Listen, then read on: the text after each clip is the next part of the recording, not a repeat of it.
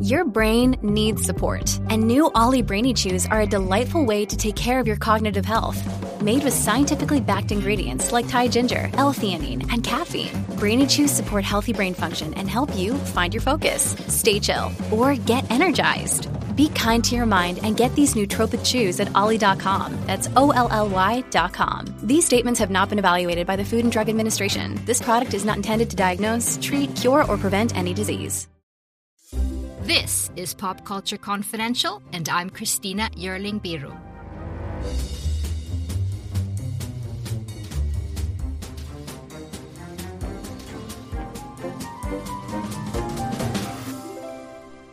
Hey everyone, welcome to Pop Culture Confidential, a part of the Evergreen Podcast Network. So I've had a few days off. I've been preparing for some upcoming shows this winter, so there's no new episode this week. But I thought we'd revisit my talk with actor Jeremy Strong.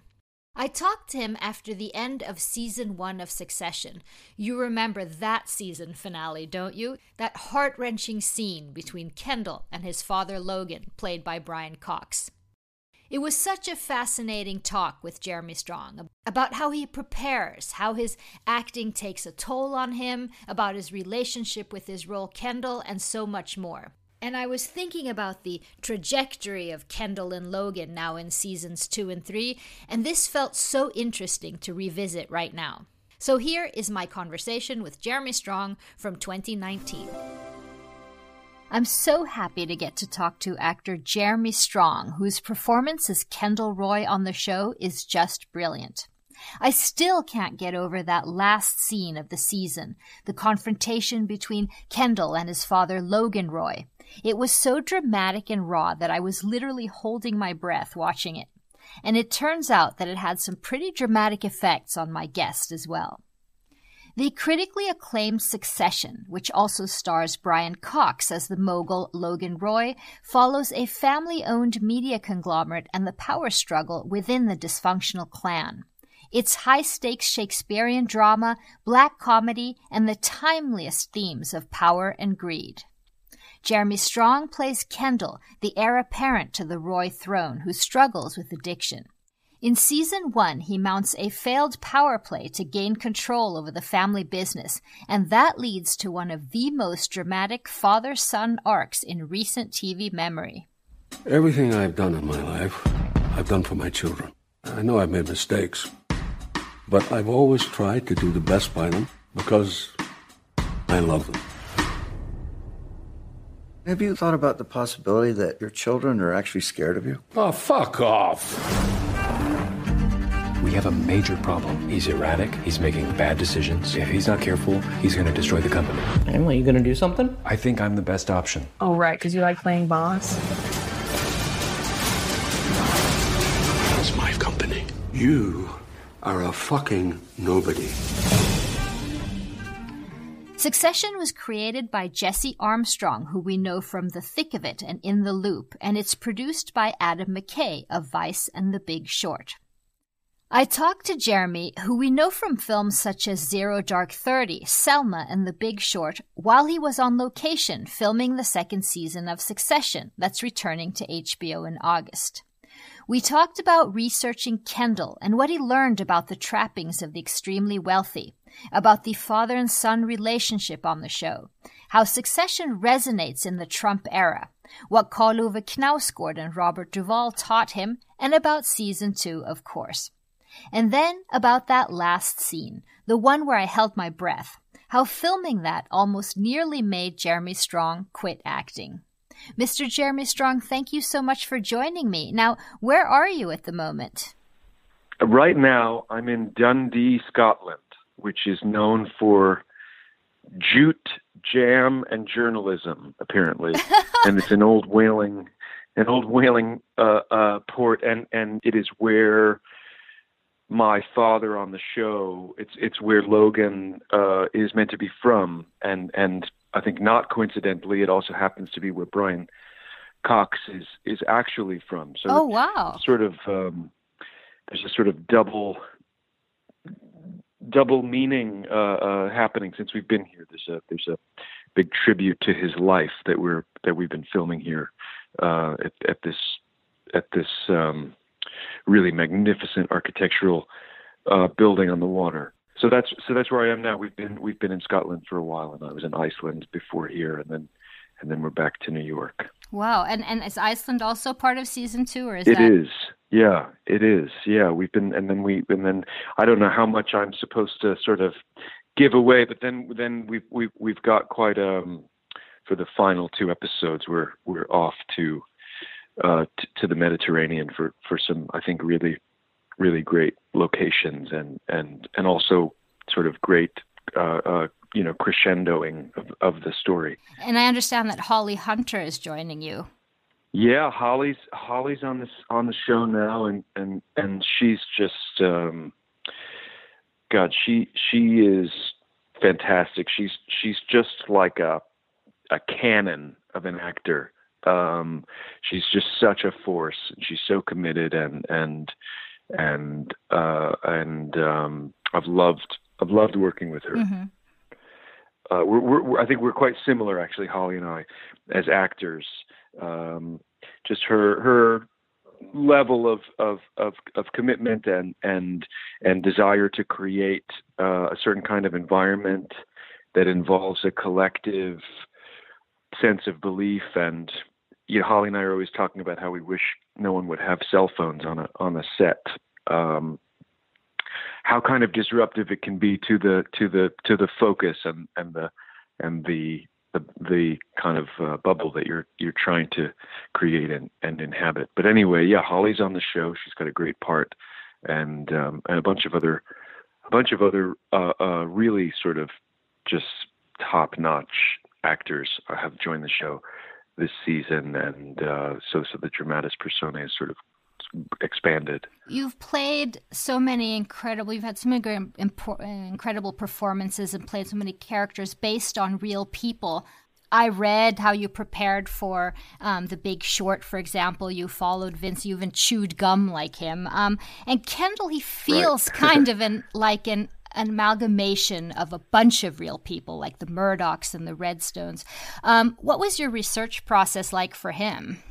Yeah, I think I've worked on a lot of material that's based on either living people or historical people for whom there is a sort of great deal of source material and, in a sense, a template for the behavior and for, in a way, the essence. And you're sort of, as an actor, or for me, sort of looking for a clue or a way in to that essence, and often when like for The Big Short, spending time with Vinnie Daniel, and that was a template for me, and then sort of you hope by osmosis you'll sort of absorb a bunch of that and then translate it in your own way. You don't ever want to do, I think, an impersonation of someone. But for this was very different because the character is an amalgamation and a sort of composite of a lot of qualities and characteristics drawn from a variety of sources and then born out of Jesse Armstrong's imagination. But I did sort of do a very wide range of research across the media spectrum. Everything that I could read on the Murdochs. I think I started with Michael Wolff's books on the Murdochs were really invaluable. A book by James Stewart called Disney War, that's sort of about Ovitz and Michael Eisner and Jeffrey Katzenberg and that moment at Disney that sort of reads like Shakespeare's War of the Roses. Sumner Redstone's, both his autobiography, A Passion to Win, and then books about the Redstones and their sort of dynastic struggles. Books about Edgar Bronfman Jr. and sort of the shadow of his father that he was under when he took over, when Seagram's took over MCA Universal, and I found that to be particularly sort of poignant for this story because I think he had a lot to prove, and he was trying to make good, I think, in the eyes of his family, and so that was it. That was really fascinating for me. The book about the AOL Time Warner merger and Steve Case and Jerry Levin.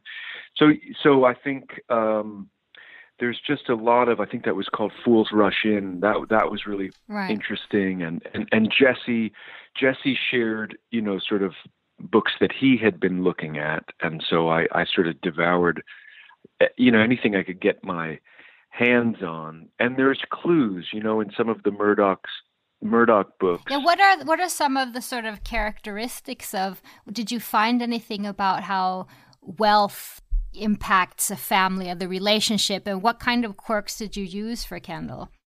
Absolutely. Well, I mean, it's tiny things. It's, you never really know what's going to, I think, kind of drop into the well. But I remember, for example, reading that James Murdoch would tie his shoelaces very tightly, and that, really gave me a lot, as you would imagine, just some visceral clue like that, because that says a lot about a person, a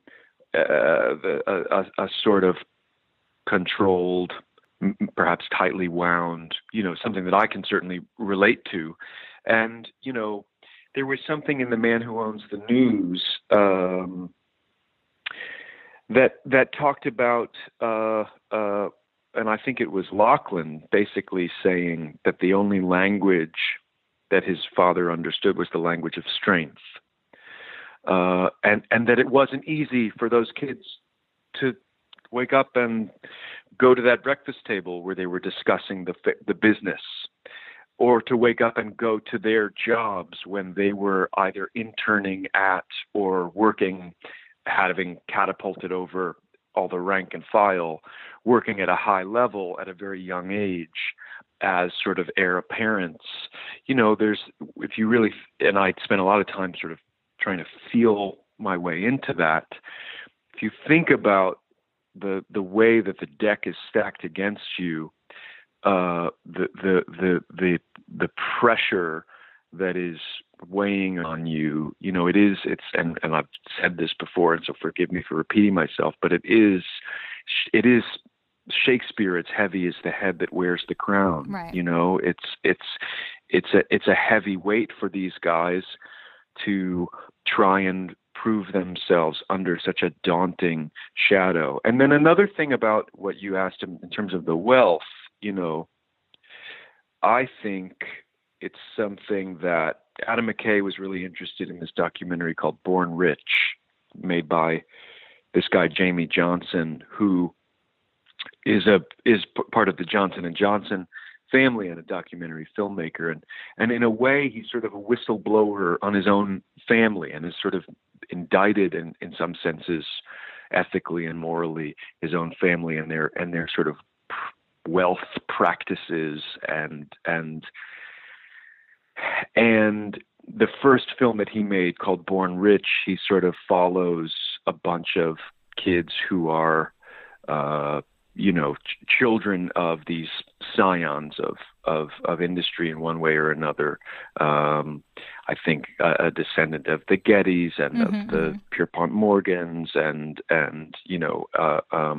Ivanka's in it, and it follows these kids who are my takeaway from it, in a sense, was that they were raised with all of this power, with the trappings of all of this power and wealth, but they were not raised in a way that instilled inside of them any real power, any personal power. And I thought that was a really, in the gulf between their external circumstances and their interior core sense of self, was a really exciting place dramatically. And I feel like this material and Kendall's sort of experience lives in that place where he is he's sort of, at least in the first season, is the incumbent and the favorite, and he is trying to sort of prove himself, and he has a great deal to prove, but on some core level, I think, unlike his father, he's unsure of himself. Right. And so that's a really rich and I think human thing that I empathize with, and that I think is true for a lot of children of these kinds of families. And how much he longs for the respect of his father. Yeah, and how human is that? Yeah. Because that's what I think is so interesting. Some people say that they find the characters in Succession unsympathetic. I don't. I think it's sort of the trappings that feel depressing, and they're not. Yeah, I agree. I totally agree. And I think in a way, and I felt this when I read these books about, a lot of these different families, and when I watched this documentary, I felt that it's not their fault. Exactly. It's not their fault that they're born into these circumstances and with this baggage, and it's a lot of baggage, and I think Jesse's really interested in how does a family like this. When he first talked to me about the show, he said he thought the show was about trauma. Mm-hmm. He thought it was about familial trauma and societal trauma, and the way that familial trauma can bleed out and sort of in concentric circles sort of start to poison the wellspring of society. And when a family like this has so much power and influence, and their product is disseminated across the globe, if the people in this family sort of have a lot of unresolved stuff, and their shadow and their aggression and their need to their sort of misplaced need for love taking the form of power. Anyway, the way in which all of that sort of trauma can impact the world on a bigger scale. And if you look at the family in the White House right now, it's like what's amazing is that it was never Jesse's intention to sort of write some commentary about what's happening in this current cultural moment, but I feel like the show, without addressing anything head on, is adjacent to those things and exploring those things. Don Jr. is a really fascinating character. The unfettered nepotism of what's going on there, but they really have no power. It's very odd. Exactly. When you need mealtime inspiration, it's worth shopping Kroger, where you'll find over 30,000 mouth-watering choices that excite your inner foodie. And no matter what tasty choice you make, you'll enjoy our everyday low prices, plus extra ways to save, like digital coupons worth over $600 each week. You can also save up to $1 off per gallon at the pump with fuel points. More savings and more inspiring flavors make shopping Kroger worth it every time. Kroger, fresh for everyone. Fuel restrictions apply. But it's interesting because I read you talk about a very interesting comparison between Logan and Kendall's relationship and Vito and Michael Corleone's relationship, and how different that was. Right. Could you talk a little bit about that? I watched those films a lot, and I remember watching them and thinking, what would this story be if, instead of sort of nurturing and encouraging Michael, if Vito had essentially undermined and shamed him?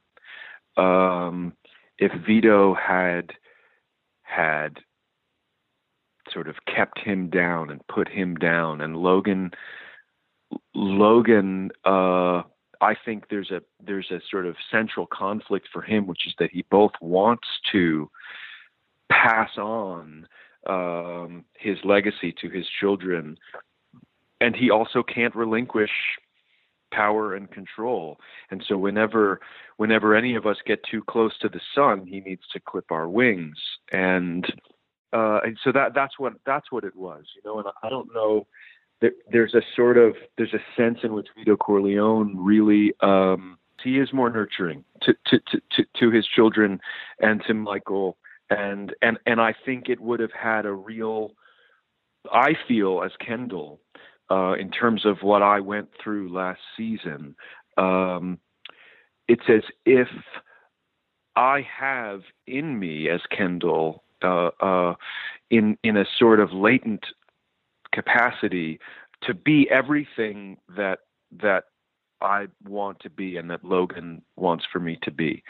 But when it's met with this sort of, I would say, sort of antagonism and violence coming from my father towards me, that my signal gets scrambled.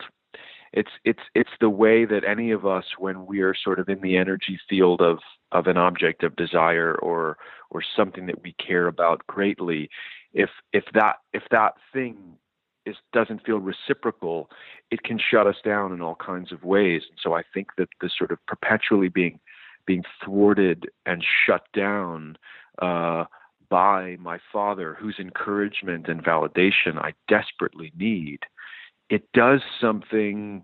It really warps and I think it breaks him. Yeah, it does. I mean, and that is what happens. And interestingly, if you ask Jesse Armstrong, he'll resoundingly say that Logan loves his children. So it is his way. I've heard him say that, and I guess this is the thing too. I mean, Jesse has such a depth of understanding of people, and so I guess what he would say is that love is locked up somewhere inside Logan, and he simply doesn't have the equipment to express it. And he doesn't come from a generation that's been therapized the way maybe his children have. Not that any of us have really been in any kind of real therapy. We're not a very introspective family, but I think Logan's MO is, it's like it's the credo of winning. Some of the Redstone's book is called A Passion to Win. It's that is the only criteria by which to live by, and that's something that exists certainly in American culture and everywhere to an extent. It's tough love to the extreme. Yeah, and so it's exactly, and so I think in a way Logan sort of funnels whatever his capacity for love is into that arena. But he's also, he's like, there's something primitive about him. He is an unschooled, self-made, sort of primal force, the way that some of these business titans are, sort of, not polished and not refined people. They're like, a sort of walking id, and Logan is ruthless, and he's had to be ruthless. And I think his childhood was full of cruelty and a lack of any kind of love. Yeah, we get some clues. And so in a sense, you can't blame him for his incapacity to be nurturing towards his children. But it does sort of show the way that things are handed down generationally, that kind of generational trauma. And I think the central question of the show for Jesse and the writers is whether any of us as the children will be able to escape, in a sense, from the legacy of the family and become independent of it. Right. Whether the family will define us or whether we can define ourselves. And in a sense, anything we do, whether it's striving to wear the crown or whether it's, saying, hey, you know what, fuck this, I'm going to go live on an island in Polynesia and just get away from all of this and free myself, even that is reactionary and in a sense defined by the family legacy. So if there is no escape from it, I don't know what the answer is. I want to talk to you a little bit about the performance itself, because it's just an amazing performance you do using body language. I mean, it feels like we can see in different scenes all his Kendall's anxiety when, speaking to his dad, when it starts, coming over him, almost you're getting dark circles under your eyes. And occasionally it felt like that the character starts stammering only when he speaks to his father. Did you work a lot with your body and the performance? No, not at all, actually. And I think I try to, for me, it's very important to, as much as possible, to sort of lose any awareness of self, and to sort of free yourself from self-consciousness. I think I try to internalize, is the best word, the script, so that it's really, so that it's really kind of in my bones and in my sort of, Ezra Pound called it, the belly mind. I want it to be in my body. I want it to be fully internalized, so that I'm not at all thinking about it, and so that whatever happens ideally is coming from an unconscious place. And so I guess if those things were manifested physically, it's because I was feeling, I think what I imagined Kendall would be feeling at those times, and then your body kind of responds in the way that it would. And it's a very powerful thing, because those things are always a discovery to me. If I find myself stammering, if you find your body sort of contracting, if you feel a sense of being constricted, whereas other scenes will make you feel expansive and will make you feel free. I think often when I was in Logan's sort of tractor beam, depending on the nature of the scene, it would make me very contracted. And, and Brian's a very powerful man, and he himself has a kind of primal force. And so when you really look in his eyes and he's really present in one of those scenes, it kind of gives you everything you need in terms of responding to that. And so the stammering, some of which I should say is in the text, those are clues from Jesse, that the words might be a bit fumbled, or there's an inarticulacy that is trying to articulate itself. And that's always I think that struggle in a scene is always a very dynamic thing.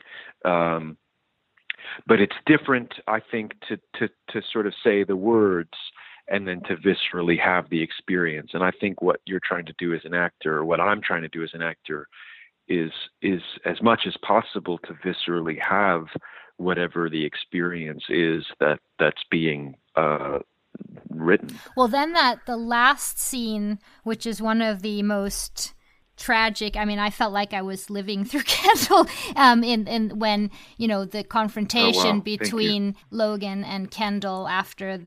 Then that must have, right. If you're really feeling it, can you tell me a little bit about the that experience of the last scene and filming with Brian there? Yeah, there's always a scene in a movie or on a schedule where you read that scene in the script and you think, oh fuck, I don't know how I'm ever gonna do this or be able to do this. So that was obviously that scene, because there's a sort of Yeah, the dramaturgical part of your brain understands. For me, what I understood was that in order for, in a sense, the whole arc of the season almost depended on there being this reckoning, and there being a moment finally where all of the build up and all of the weight and all of the struggle and all of the armor that Kendall has sort of amassed just cracks open, and then we see basically a wounded child who needs his father, really. So, you know, we had that had been a really difficult shoot. There'd been a lot of I'd done, you know, the whole sequence for the accident was a lot of night shoots with me sort of trying to honor the harrowing experience that Kendall was having, and trying to sustain that through that week, and through those nights, and, you know, me sort of crawling through forests in between setups and lots of freezing water and listening to music that was very harrowing, and, you know, trying to do whatever I could to not shortchange that experience for the audience, and not avoid putting myself through, I think, what he was going through. And so there was a lot of, those were not easy nights and days for me. And then the stuff in the water was difficult, and it was frightening. And then I think we filmed that scene on the heels of all of that. And so there was a sense that I had been through something, in a very real way, that I felt, pretty destabilized by. And I remember, you know, I asked Mark Mylod, who was directing the episode, I knew that I didn't want to rehearse the scene at all. I didn't want to say the words. I didn't want to hear anyone else say the words. I didn't want to know where I was going to be in space, except in a very sort of cursory way. I wanted the scene to happen to me in the way that it happens to Kendall. I mean, the moment that Colin comes into the breakfast room and summons me out, you know, I think Kendall is walking into that room with in a very loaded way. And so I guess what I'm saying is I felt quite loaded up by the experience and by the circumstances and by the many forces that were at work throughout the season, and the pressures of all of it. And I think I tend to, I don't like sitting in director's chairs. I sort of tend to find a little broom closet somewhere and sit on an apple box. And I just remember sitting in this pantry, you know, behind an arras, and I don't know, feeling like I want to go home tonight, feeling that I just told the truth as much as I could and was honest in the moment, and didn't push for anything. So if nothing at all happens in this scene, I want to be vigilantly true to that, if that makes sense. Right. And I think with the freedom of that, and a director and the creative team who put no sort of prescription on what they want to happen, we did a take, and it was sort of, I found myself sort of reaching for some kind of emotional intensity, and so I kind of went back into the pantry and reprimanded myself, and just kind of gave up, I guess. That's, you know, this is all a long-winded way of saying, I remember Meryl Streep saying this, is that really, they asked her how she prepared for a scene, I think in the hours, and she was like, you know, I don't know, you eat a sandwich, you are quiet, you do whatever, and then basically you just give up. And then stuff just started happening in the scene. And I don't know where it came from, and I don't understand it, and it's a mystery to me, but it was a very powerful and cathartic experience. And And it honestly felt as if a lot of stuff that was buried in me came unearthed, and that's just sort of the alchemy of art, I guess, right? Is when, because it wasn't scripted that Kendall was going to start crying. No, not at all. No, but the writing was so good. It was all underneath it, and I just remember I sort of felt my body was shaking, and then you just have to kind of keep listening and be present and in a sense forget where you're going. Robert Duvall told me this amazing thing once. We were working on a movie called The Judge, and he said, "Don't push, and you will be rewarded around the corner." And that's always in the back of my mind, and this is sort of actor language, so I don't know how clear some of this will be. But that's great for life as well, I have to say. Yeah, exactly. I mean, for everything. Don't push, don't be impatient. It is, yeah. And so that's kind of, I just remember feeling like, okay, all right, just something seems to be happening, so just get out of the way. And then we did a bunch of takes, and it sort of kept happening. It was an intense day, and I felt, and I think, and I've said this, and it felt as if all of the tension and longing, as you said, and pain and striving that had been driving Kendall and animating Kendall, and in a sense, me, because you want these things to be personal. They need to be, if the audience is going to be affected by it. I think it needs to come from you. And I think, there's something that Jung said that I think about as an actor. He said that only that which is really ourselves has the power to heal. Mm-hmm. And so I thought, right, well, whatever happens in any of this show, but certainly in a scene like that, has to be really myself and not me as an actor trying to do something. And you know what really broke my heart at the end of that scene? I understand that Logan was, this was a good position for him to be in. He could get back his power, and it wasn't completely non-cynical, the speech he was telling his son. But at the end of the embrace, when he calls over his assistant to, literally take Kendall off of him, that I thought was just heartbreaking, because that was like, he can't even sort of stop embracing on his own. I've not seen it, and I don't really remember what happened because I was in such a state.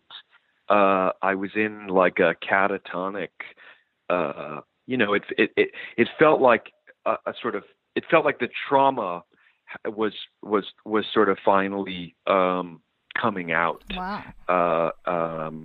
And so, and in a sense, this second season, that's kind of where we begin, and that's sort of the baseline for me. So it's been very difficult this season, because if last season was like Mount Everest, like climbing towards this peak, this season is just like being at the bottom of a crater and trying somehow to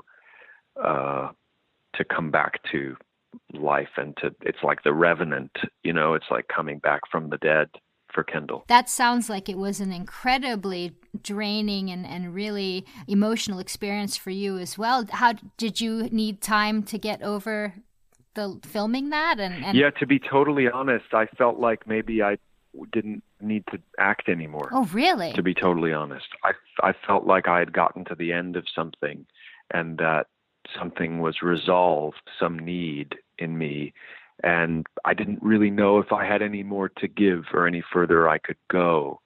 And I'd never felt that before.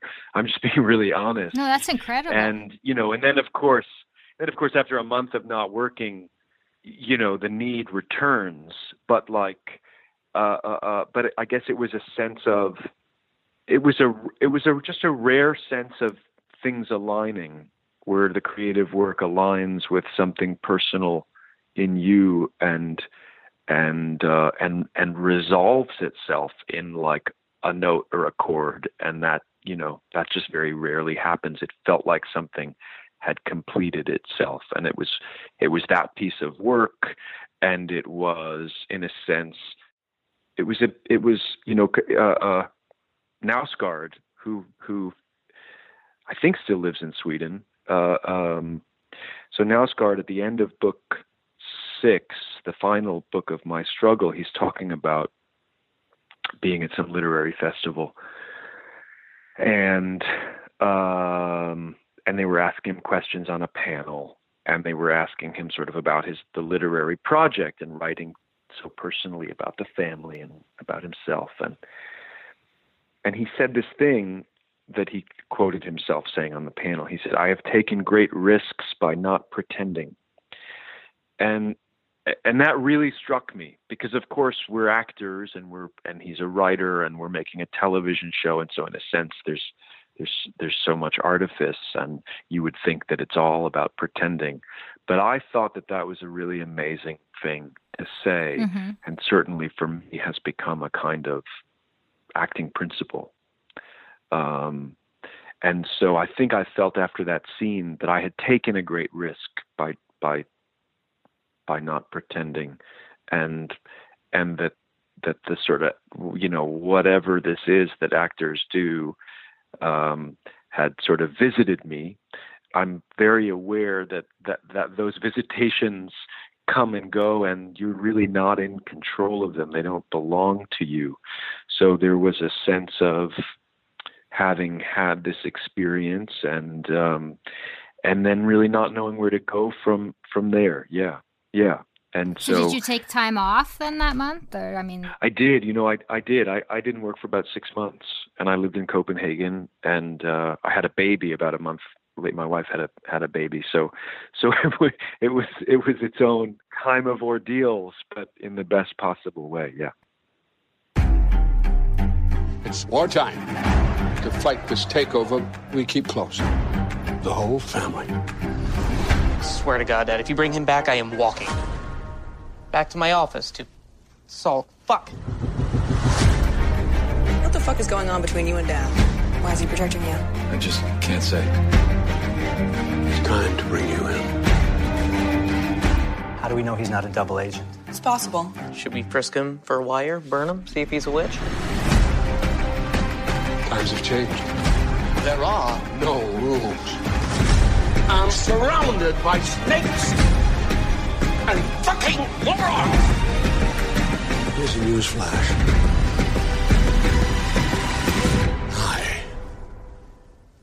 I'm gonna win.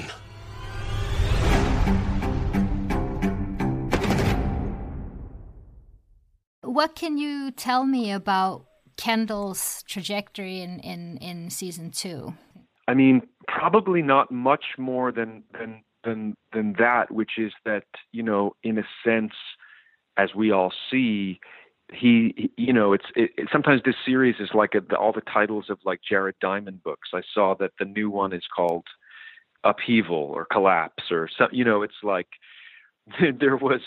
there was upheaval, and then there was collapse, and now in a sense it is this character who has been so driven and has had such a strong engine.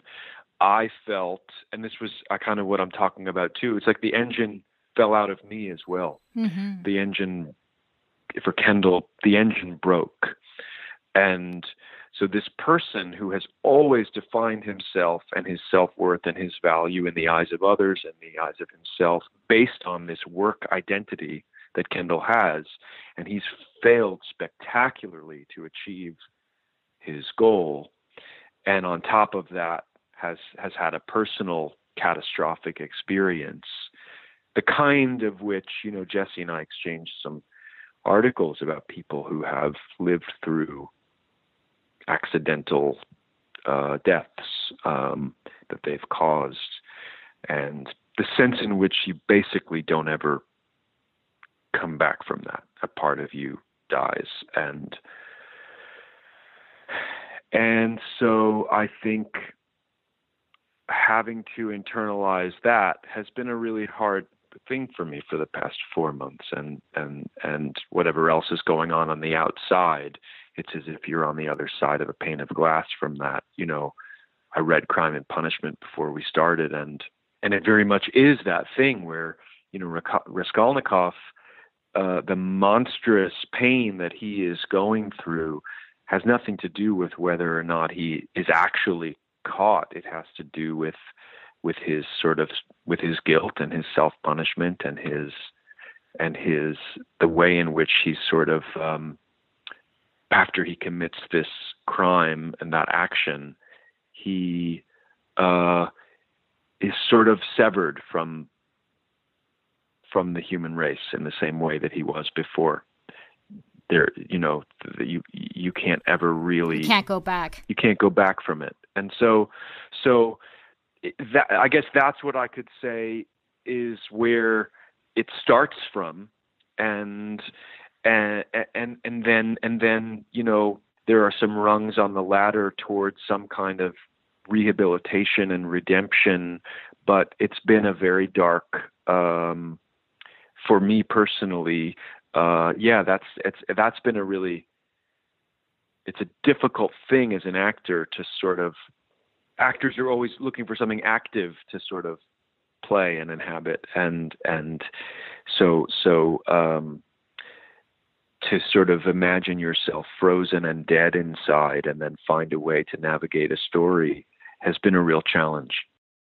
Well, I'm hoping that both Kendall and you will come through this season 2 and not have to take another 6 months. It's just such a pleasure to talk to you. It was so interesting. Thank you for really sharing these things and for getting this insight into your process. It was really fascinating.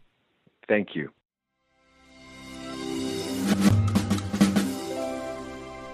Thank you so much to Jeremy Strong. Succession will be back on HBO this August. And thank you so much for listening. Please go and subscribe to Pop Culture Confidential on iTunes or wherever you get your podcasts. And if you want to send us a message or get in touch, you can do that through Twitter @PodPopCulture. This show was edited by Julia Scott, and I'm Christina Yerling-Biro. Thank you so much for listening.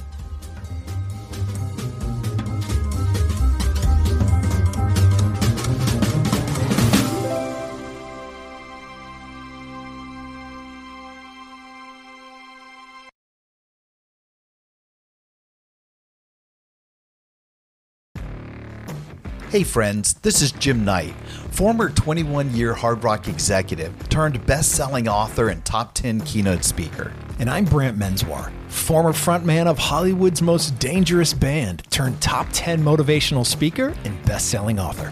We host the how-to podcast Thoughts That Rock, where we talk to rock stars, athletes, CEOs, astronauts, and even next-door neighbors who share their expertise and opinions. Together, we tackle the most interesting and challenging topics of today. Whether you want to learn how to become more confident, how to deal with anxiety at work, or how to write a hit song, or use Brazilian Jiu-Jitsu in life, we've got hundreds of episodes to help amp up your life and move you forward. Subscribe to Thoughts That Rock wherever you listen to podcasts, and check out evergreenpodcast.com for more information.